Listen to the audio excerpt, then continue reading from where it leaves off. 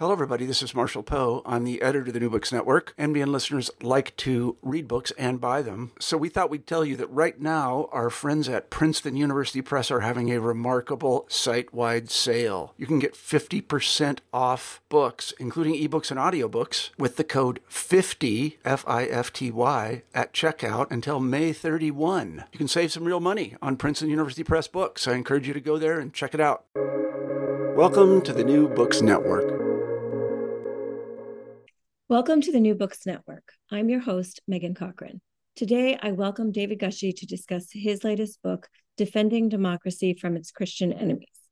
Reverend Professor Dr. David P. Gushee is Distinguished University Professor of Christian Ethics at Mercer University and Chair of Christian Social Ethics at Vrije Universiteit, or the Free University of Amsterdam.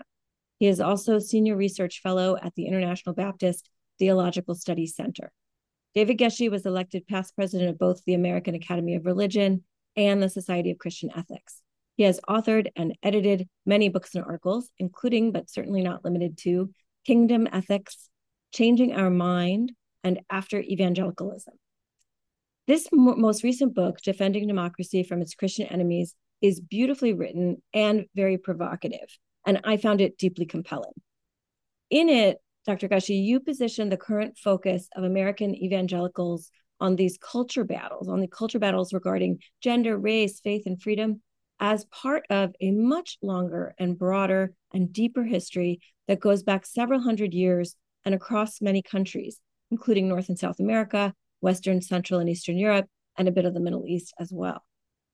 Anyone who thinks that what's happening in the United States today regarding the political bend towards autocracy in the evangelical Christian community and the Republican Party more generally, anyone who thinks that might be about the uniqueness of Donald Trump or this moment in American history may think differently after reading this book. Dr. Gushee, it is such a pleasure to welcome you to the New Books Network. Let's start with you. Can you tell our listeners about your background and what exactly is this thing called democracy that you believe is worth defending? Thank you for having me on your program, Megan. That was a fine way to set up the book. I appreciate that. I am a Christian ethics professor. Teaching in the U.S. and in Europe. I've been doing this for about 30 years. I am a Christian, a practicing Christian, and I believe that my vocation is to try to help Christian people to be, you might say, the best versions of themselves, the best followers of Christ, and the best contributors to their societies. And so in my career, I've addressed a number of different issues. Probably most notably, my dissertation was on the Holocaust. So I've dealt with genocide and Holocaust-related issues, and I've worked on human rights more broadly, marriage, family, sexuality issues, a fair amount recently, especially on race-related issues. And there's a through line in my career of dealing with Christian involvement in public life. So this book is about something I never thought I would have to write about, which is why Christians should be ardent supporters of the democratic system as a way of governing societies, and why some Christians are drifting away from democracy towards authoritarianism for reasons that have to do with the very culture issues that you mentioned. So I think part of taking democracy for granted is we don't really generally have, like, right at the tip of our tongue what exactly is a democracy. We just know we live in one. But because the democracy is threatened, it actually is providing an occasion for people to interrogate again what it is. So, and that's a big discussion with a lot of literature about it. But basically, I say that democracy is a political system in which the people are understood to be the sovereign, in which they covenant together to form a political community. They write the laws of that community on the basis of shared principles, and everything ultimately comes down to the sovereignty of the people and the rule of law that they have created. So democracy is able to be contrasted with any political system in which the government is owned by a family or an individual, in which the people are subjects and the sovereign is somebody else. In a democracy, the people are sovereign and they elect leaders for short-term service and then rotate them out through democratic elections. And so democracy is a way of governing human institutions. It isn't just at the state level. I talk in the book about the variety of other settings in which we govern ourselves, like religious institutions or professional associations or, clubs or whatever, right? So I argue that democracy, though it has some ancient roots in Greece, ancient Greece in a period of democratic flourishing, democracy in the modern world is a relatively recent development that was a hard-fought achievement that swept Europe and much of the rest of the world and appeared to be, at one point in, like after the fall of communism, it appeared to be the unquestioned premier best practices political system. But that while I believe that democracy is the best available political system, it's not guaranteed in any society.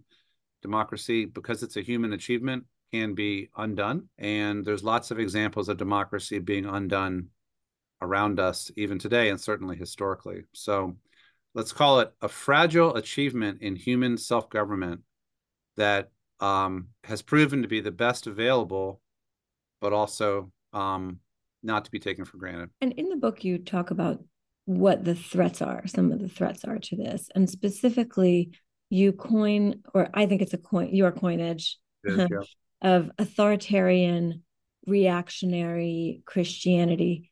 Can you take us through what that's a mouthful? Can you take us through what does it mean and how should we think about it? I'm actually pretty proud of this formulation because I think there was a reviewer I saw recently who said it has tremendous explanatory power. That's what you want in academia, right? You want things to explain reality well. So you say there's like four points to this term. Reactionary has to do with a posture on the part of some moral traditionalists, usually motivated by faith, a posture of negative reaction to democracy or to legal or cultural or political liberalization. And as you said earlier, I tell this story going back hundreds of years, but the most relevant time sequence and most readers immediately understand is the 1960s. Conservative traditionalist Christians are reacting negatively to many, most, or even all of the social changes since the 1960s. And so that's the first place. Imagine people who do not accept, most of what has happened since about 1962. Authoritarian means either or both, that they operate in religious systems that have centralized power so that access to truth and the explanation of what is real and true and right is centralized in popes, bishops, pastors, or sacred texts that are then interpreted by authoritative leaders. And that's a kind of independent reality. You can have a centralized authoritarian religion and support political democracy. You can get there. But I'm especially interested in the way in which religious authoritarianism can be activated for political authoritarianism under the right conditions. Mm-hmm. In which you can see evidence that authoritarian Christian folks have never fully come to terms with even the structure of democracy. They would be more comfortable in a more centralized, monarchical or autocratic kind of environment. So I'm talking about Christians who are negatively reacting to liberalizing cultural trends, sex, abortion, race, immigration, media, whatever, who have grown frustrated with the democratic process because they don't like the results it has been producing, or they never fully accepted the terms of democracy as we have them in the US. Maybe they don't really support the separation of church and state, never really did, but that's the system that they came into. And now they're activated politically to want to do something about all these things they don't like. But especially under the influence of Donald Trump here, that political activation has taken a dark turn beyond the boundaries of the democratic process. One of the things that you talk about are that all the, well, I shouldn't say all, but the authoritarian reactionary Christians that you talk about in the book, they seem to share an idea of a glorious past that may or may not have actually existed, but a glorious past that was taken or ruined, and could be recreated or rebuilt if they just had enough power to make it so. And there's two things about this in that I want to sort of posit to you and have you react to. In one, you could think about this in the way you just described it in our current situation, post civil rights era or mid civil rights era, reacting to that. But I actually would even maybe go back even further and say, like, well, the Civil War is a really good example of a big change that, you know, some aspects of American culture just like never accepted. I think, right. I mean, it took a while to really realize the extent to which some people are still living in a Confederate mindset. Yeah. Yeah. So to me, that really illustrates this point. So you talk about these authoritarian reactionary Christians, and this and they share this idea they're reacting to some kind of glorious, possibly imaginary, possibly real history that was taken from them or ruined by someone or something, and could be so again. And in the book, you put these in the context of secular revolutions and religious counter revolutions, and I found this framing really powerful. Can you explain that framing of the secular revolution, religious counter revolution, and why it's important? And you use several international examples of this, which I think really made it come to life for me, and I think maybe for our listeners too. Thank you. I borrowed that phrase from political philosopher Michael Walzer, who in a book some decades ago talked about modern day Israel, Algeria, and India as countries that were founded as secular states. And then hardly a generation later, there had been a religious counter-revolution to the secular revolution that you might say founded those states, or the secularists who founded those states. But I found the phrase to be enormously interesting to describe our own situation.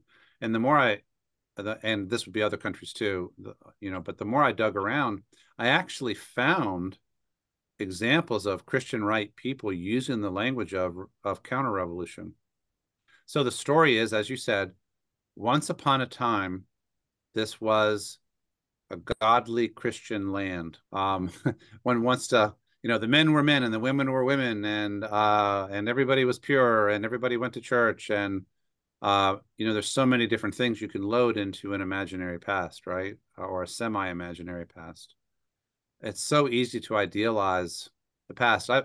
You see, sometimes people idealize the medieval period, the land of chivalry and knights and ladies and so on, or they idealize the revolutionary or the founding generation, maybe the Puritans of New England or the founding generation in the U.S., turning them all into Christian saints, building a Christian republic. But then often these folks do not operate from an idea of kind of organic change or the processes of cultural change that just happen, but instead more of a conspiratorial vision. An organized group of radicals secularized our country, liberalized it, tore it from its religious rooting, took over the heights of culture like higher education and the K through 12 school system and the administrative state, and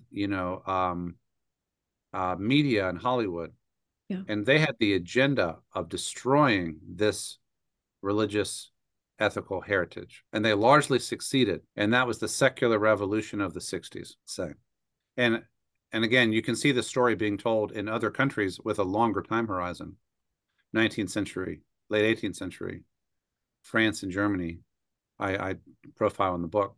Okay, so I thought the telling of the French Revolution through this lens was particularly interesting because we often think about the French Revolution very differently, and you tell that same story through this lens in a really compelling way. Thank you. Okay, but if you have revolutionaries who stole our country, well, yeah, especially if you demonize them, you can't really argue with these people. You just have to defeat them. So we now need a revolution or a counter-revolutionary vanguard of legislators and uh, jurists and activists and pastors and so on who can take the country back, who can make America or Hungary or Poland or Brazil or whoever great again by reversing the change. In the book, did you notice that I picked authoritarian reactionary Christianity partly so I could make the acronym ARC, ARC. And the idea is we can bend the arc of history backwards. And I purposely use that to contrast it with Martin Luther King's idea that the arc of history bends towards justice, and that the civil rights movement, it was to be understood as essentially providential progress towards the good. But for the reactionaries that I'm talking about, almost nothing that has happened since the 60s is progress towards the good. It's all deterioration away from the good. And so what we need to do is reverse it. And the appeal of Viktor Orban in Hungary, or even Putin in Russia, or Bolsonaro in Brazil, or Trump in the US, he's the one. These are the men who say, I will be your agent in reversing all of these changes you don't want. And I will be tough enough to stand up to the woke, critical race theory liberals, fill in the language there. I alone am tough enough to deliver to you the reversals of these liberalizing changes. And I will do that for you. And to the extent that they succeed, they are beloved by the religious traditionalists who they are catering to. And that, more than anything, I think helps to explain the popularity of Trump with conservative Catholics and conservative evangelicals in the US. Yeah. So I think that makes a lot of sense. And also it uncovers something. I think when we start to look at the situation in the United States, and particularly with Trump, in the context of these other, what has happened in other countries at other times, we start to see that it's not so singular. It makes it both more terrifying and less terrifying. But it also provides some instruction on how these things can go when you see them not as individual, unique instances, but rather echoing stories that are telling a similar story across time and space. One of the things I wanted to ask you about, and I have a little bit of a background in French history, which is why I kind of keep coming back to it. But I was very struck by some of the French history that you brought into the story, and particularly how there was this secular revolution of the French Revolution, and then a religious counter-revolution, and then we sort of take that through a bunch of time, and we get to World War II in Europe. And I think that there's this somewhat mythologized sense in the modern era, in the current era, I should say, of the resistance, the French resistance. And one of the stories that you brought out, which I think tells the story in microcosm that was happening across much of Europe at the time, was that there were people within French culture, within French leadership, who were not really looking at this conflict with Germany as a fight between France and Germany, but they were looking at it through the lens of this culture fight. and responding to it almost in a positive way, that what the Germans would bring was actually a positive effect on France, and that was part of what made capitulation much easier in that society. Can you talk about that a little bit and how that works from a Christian perspective? Yeah.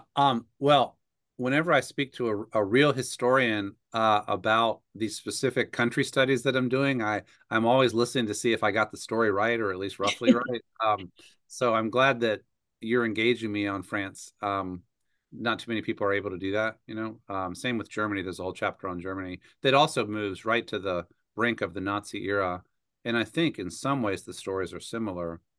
I think that France had not at all resolved its secular revolution, religious counter-revolution issues when the Nazis invaded in 1940. And um, add to it the dimension of socialism and communism, which I talk about in the book too. So your French left, like your left in many parts of Europe and in the US even, some of them were leaning not just socialist but Marxist, communist, and and then on the right you had various kinds of nationalisms and sometimes racisms.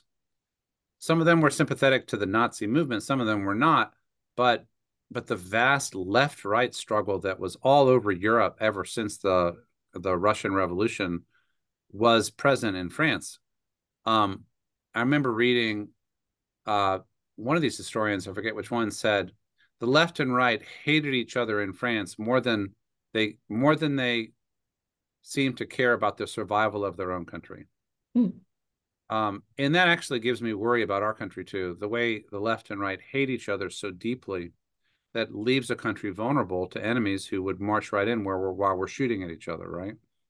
So, to the extent that National Socialism was understood as representing authoritarianism, religious, somehow at least cultural traditionalism, the suppression of the minority, right? The putting the non-historically Christian, non-historically French or German people back in their place, the immigrant, the Jew, patriarchal, putting women back in their place, culturally conservative, emphasizing family. Women should be home having babies. Men should be fighting for the fatherland. So the Vichy regime that the Nazis ended up cooperating with had that kind of traditionalist vision, and so cooperating with at least some aspects of the Nazi program was not all that uncomfortable for them, right? But meanwhile, you had the resistance, and yes, we glorify the resistance, and a lot of people gave their lives to fight Nazism, but it needs to be remembered that part of who they were fighting against was Vichy and collaboration. And so the French spent many decades after World War II sorting out who did what and who was responsible for what, and what do we make of Marshal Pétain, and what do we make of the Vichy government, and are we going to execute these people? What are we going to do with them, you know? And so some of the people that I mentioned in that chapter were in the Vichy government. Some of them collaborated with sending Jews off to their death. Some of them went above and beyond what the Nazis asked for. It's a dark chapter in French history, but the relevance to our story, I think, is sometimes the tribal force of cultural traditionalism over against liberalization is more powerful than any other single force, more powerful than patriotism, more powerful than humanitarianism or a sense of shared humanness, and more powerful than a commitment to democracy itself. Yeah. I mean, you have in the book, you include case studies of France, Germany, Russia, Poland, Hungary, Brazil, the United States. And in all of these cases, at least as I was reading it, I kept thinking each one is its own story, and yet each tells this story that is much more complicated and much more violent and terrifying. And what coming as an American, looking at our own scenario, you can look at all these and see exactly what you're talking about, see where these structural challenges of what is the vision of better? What does better look like? Is better about a unified nation state, meaning all the people in that nation state, or is better about just a piece of that, a certain vision of who should be leading, who should be setting the agenda. And that in the authoritarian reactionary Christianity perspective tends to not so much be about all the people in the nation and more to be about a particular vision of who should be leading. Yeah. One definition of nationalism is an excessive regard for the worth and value of your own nation, and a diminution of the worth and value of other nations, right? But if nationalism takes place within a country, then it can manifest as a narrowing of who counts as being part of the nation. And actually, this gets back to even the birth of the modern nation state. If a nation, I mean, the Greek word for that is ethnos, which means people. If a nation is primarily understood as the political expression of an ethnic group, then almost by definition, members of racial minorities or ethnic minorities or immigrant populations can be defined as not quite members of the nation. They're not quite part of the founding people. They're other. They may be citizens eventually. They may be included within the geographical territory, but they're not us. They're other. And part of the nationalism dimension of this, I think in the US and in other countries too, is we are the real Hungarians or the real Russians or the real Poles or the real Americans. We traditional Christians. We traditional majority Christians, which in Russia would be Orthodox and in Poland would be Catholic.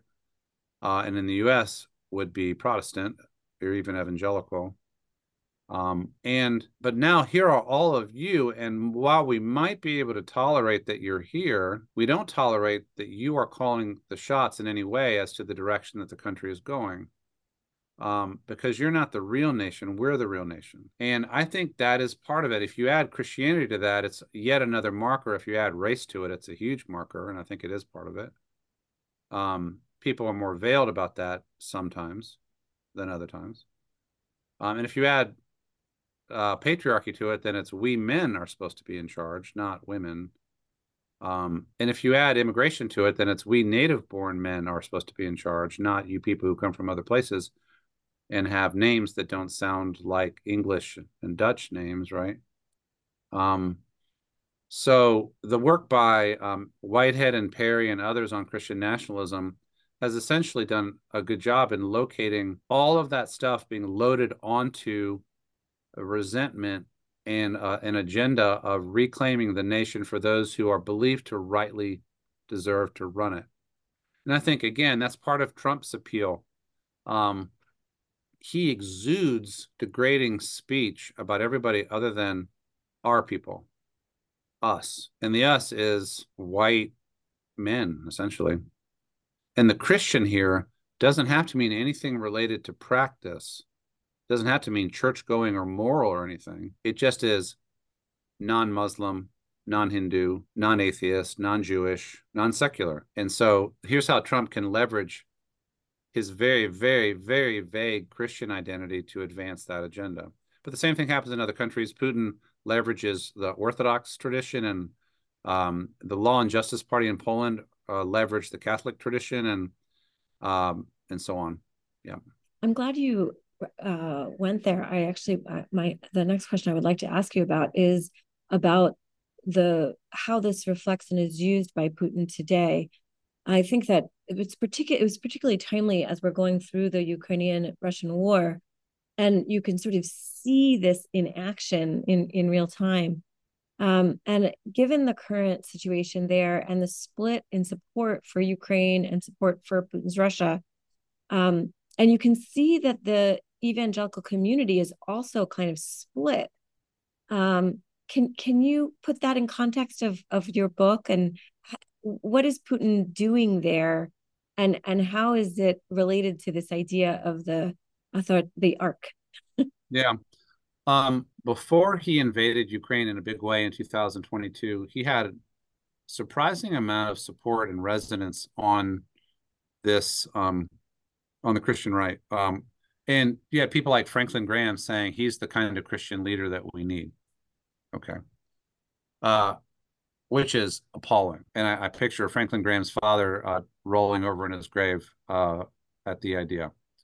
But the strongman Christian ruler who is willing to crack a few heads to fight off the forces of European/Western decadence and liberalism, often symbolized by gay rights movements, or even just gay people, LGBT people.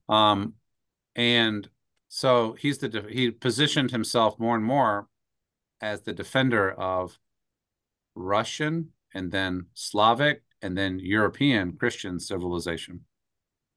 And then when he went in to Ukraine in 2022, he and the ideologists around him, including Patriarch Kirill of the Orthodox Church, basically said this is essentially a counter-revolution against the incursion of European decadent liberalism into Ukraine, which is oppressing all those good Orthodox people in Ukraine. So, and gay rights parades were the symbol that Patriarch Kirill picked up on. So the reason we need this special military operation is to push back secular decadent liberalism from Ukraine, which really belongs to the Russian sphere of Orthodox Christian civilization. And now the use of the language of Nazi to describe the Ukrainians is bizarre. It doesn't fit exactly this paradigm. But hey, anything you can throw at somebody when you're in a war, right? You try. But the language that I talk about in the book is Putin as the authoritarian Christian leader who is reclaiming the vast nation of Ukraine for Orthodox Christian civilization against the EU and, liberal, democratic, and intolerant and inclusive values, which does include, the EU is committed to human rights and democratization, and including human rights for gay people. So that becomes a wedge issue that can be played on the part of Putin. I think that there is some sympathy for this vision on the part of some on the Republican side. And that may explain partly why they're holding up aid to Ukraine right now.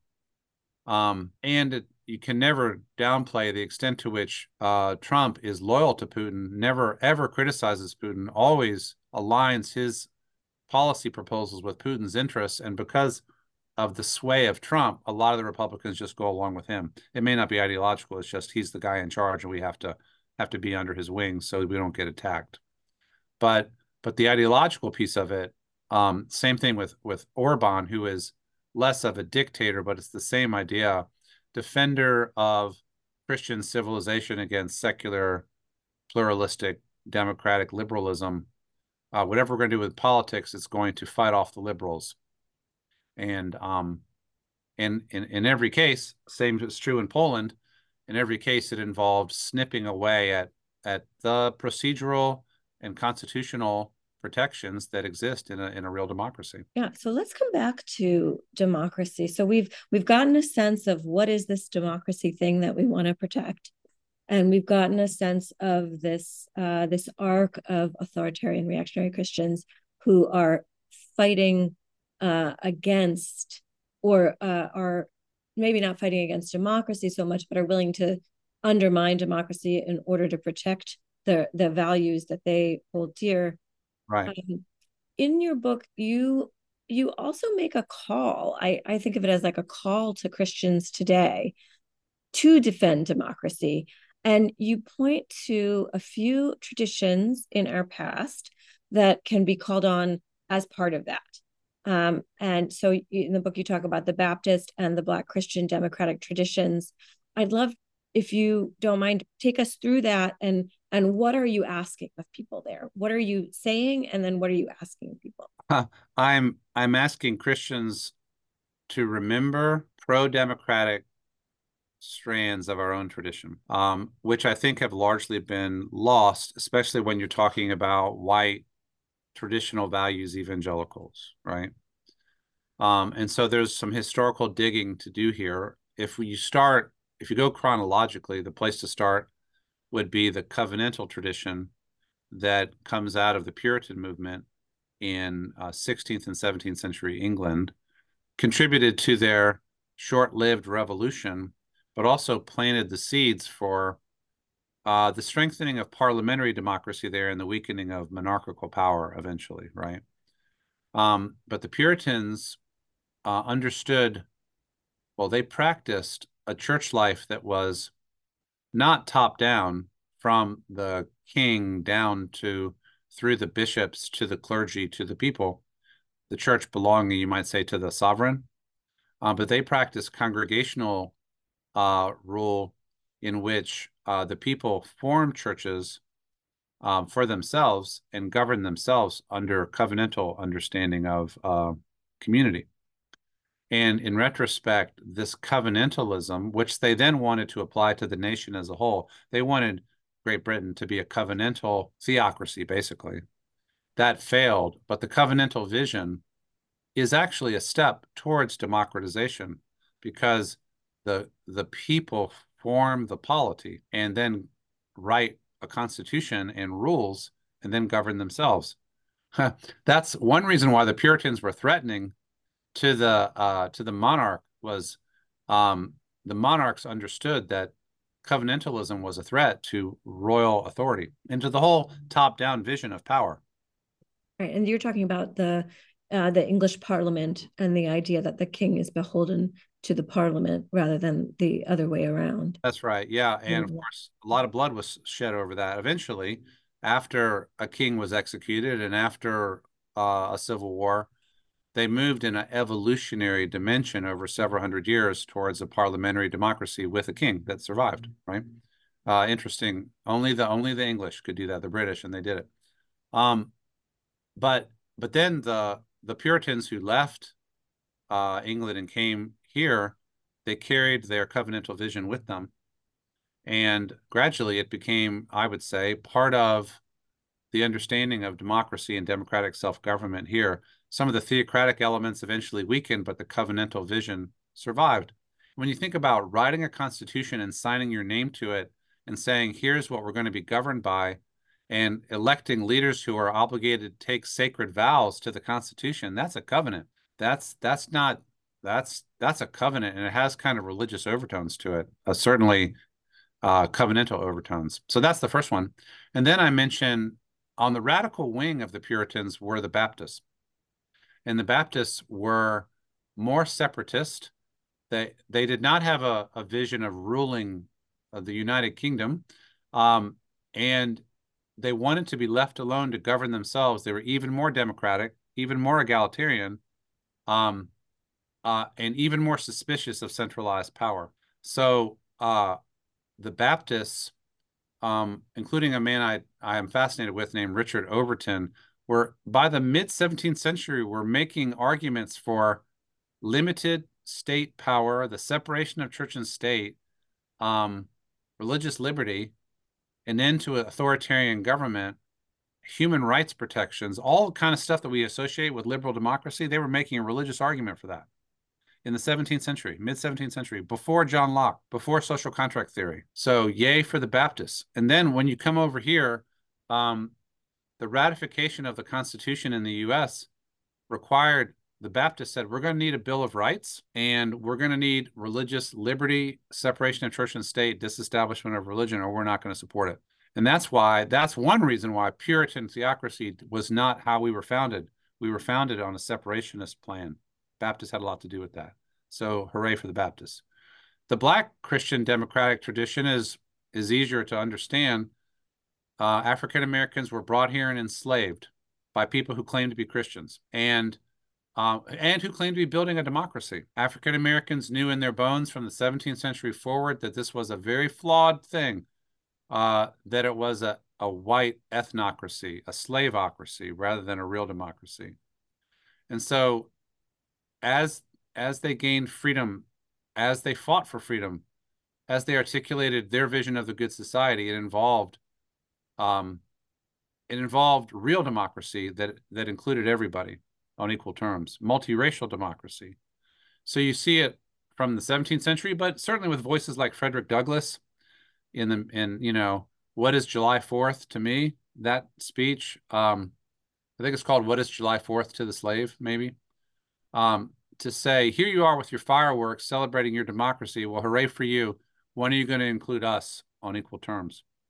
And the Black church, which became the center of Black communal life for decades and decades, became the headquarters of democratic organizing and democratic activism, which we saw most notably in the civil rights years. So that chapter says, all over the world, when people are looking for democratic inspiration, they find their way to the Black democratic activist tradition in the US, which has Christian overtones.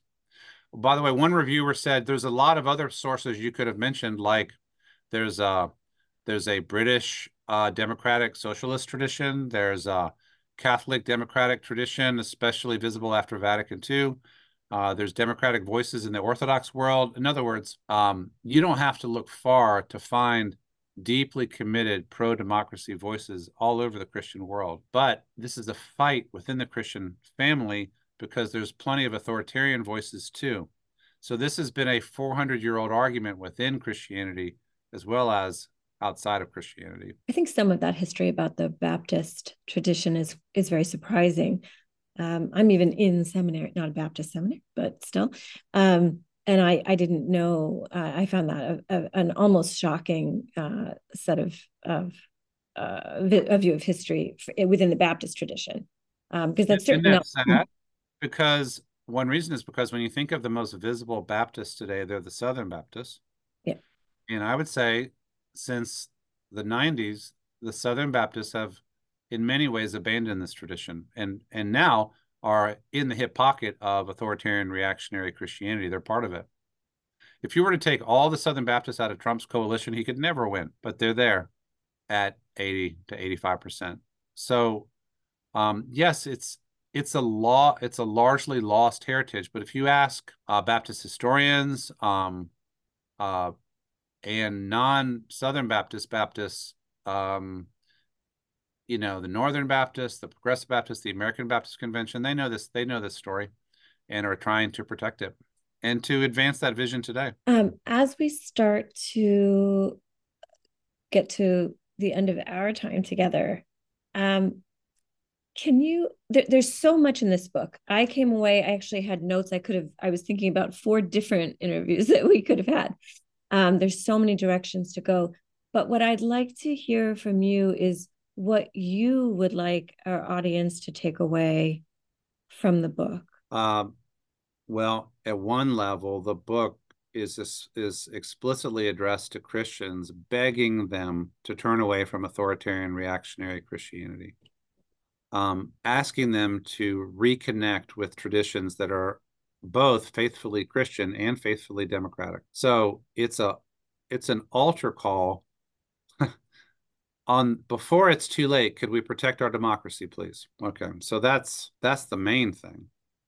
But you might say it's also a story about how every religious tradition is contested. There's authoritarian Judaism and democratic Judaism. There's authoritarian Islam and more democratic Islam. There's authoritarian Buddhism and democratic egalitarian Buddhism, you name it. Human tendencies crisscross, and there is no one version of a religion. So I think of religions as essentially contested spaces. So we don't want to essentialize Christianity teaches this. I'm trying to teach you might say, the argument, teach the fight. But to say, here's a story, Christians who came out of an authoritarian and ancient tradition gradually came to embrace democracy. And they made arguments from within their faith to do so.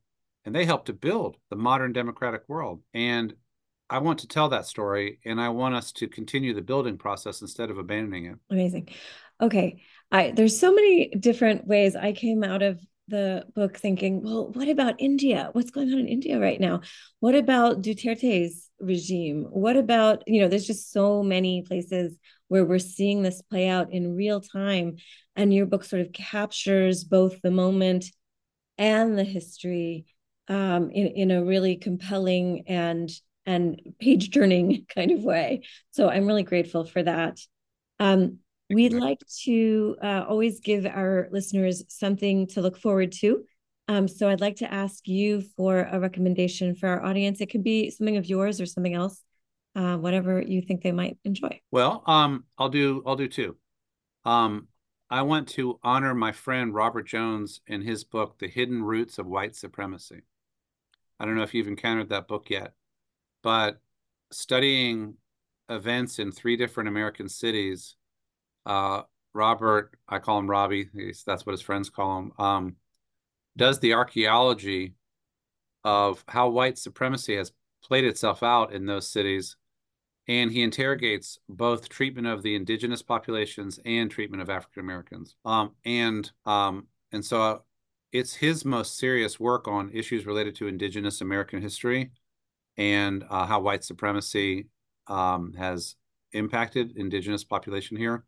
And so I honor that, and I want everybody to read that book. As for what's next from me, I have a new book coming out probably the next 3 months, 4 months, called The Moral Teachings of Jesus. And it is an exposition of 40 teachings of Jesus that we find in the New Testament. I think that part of what has gone wrong with American Christianity on this arc side that I've described is almost a complete loss of contact with the actual content of the teachings of Jesus. I think this thing is called Christianity, but it has almost nothing to do with Jesus. And so part of my pushback is to say, okay, well, let's go back, see what he actually said, talk about it. So that's what the next book is about. That'll be out with Cascade Books sometime in the next few months. Great. Well, we will look forward to that.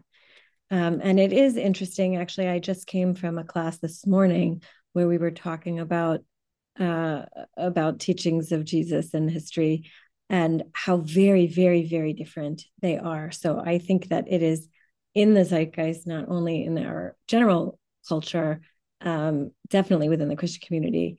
But I think that what you're bringing forward is something that, even if you're not inside of the Christian community, it has a lot to teach us about how people are looking at current events and the lens through which they see and understand culture and improvement and ideals. All of those things have to do with what their vision is of what is right and what is better. That's right. That's part of their construal of their own religious tradition, if that's where they come from. And I think that this construal of Christianity is fundamentally toxic, the one that we're talking about here today, and I'm trying to fight it, have been for a while. So, but there's different ways to fight it, and presenting what Jesus actually taught is one way to do that. Well, we look forward to it, and I think we'll leave it there now for the interview. Reverend Professor David Gushee, it has been such a pleasure to discuss your book, Defending Democracy from Its Christian Enemies. Thank you for joining us on the New Books Network. Thank you, Megan. It's been a pleasure.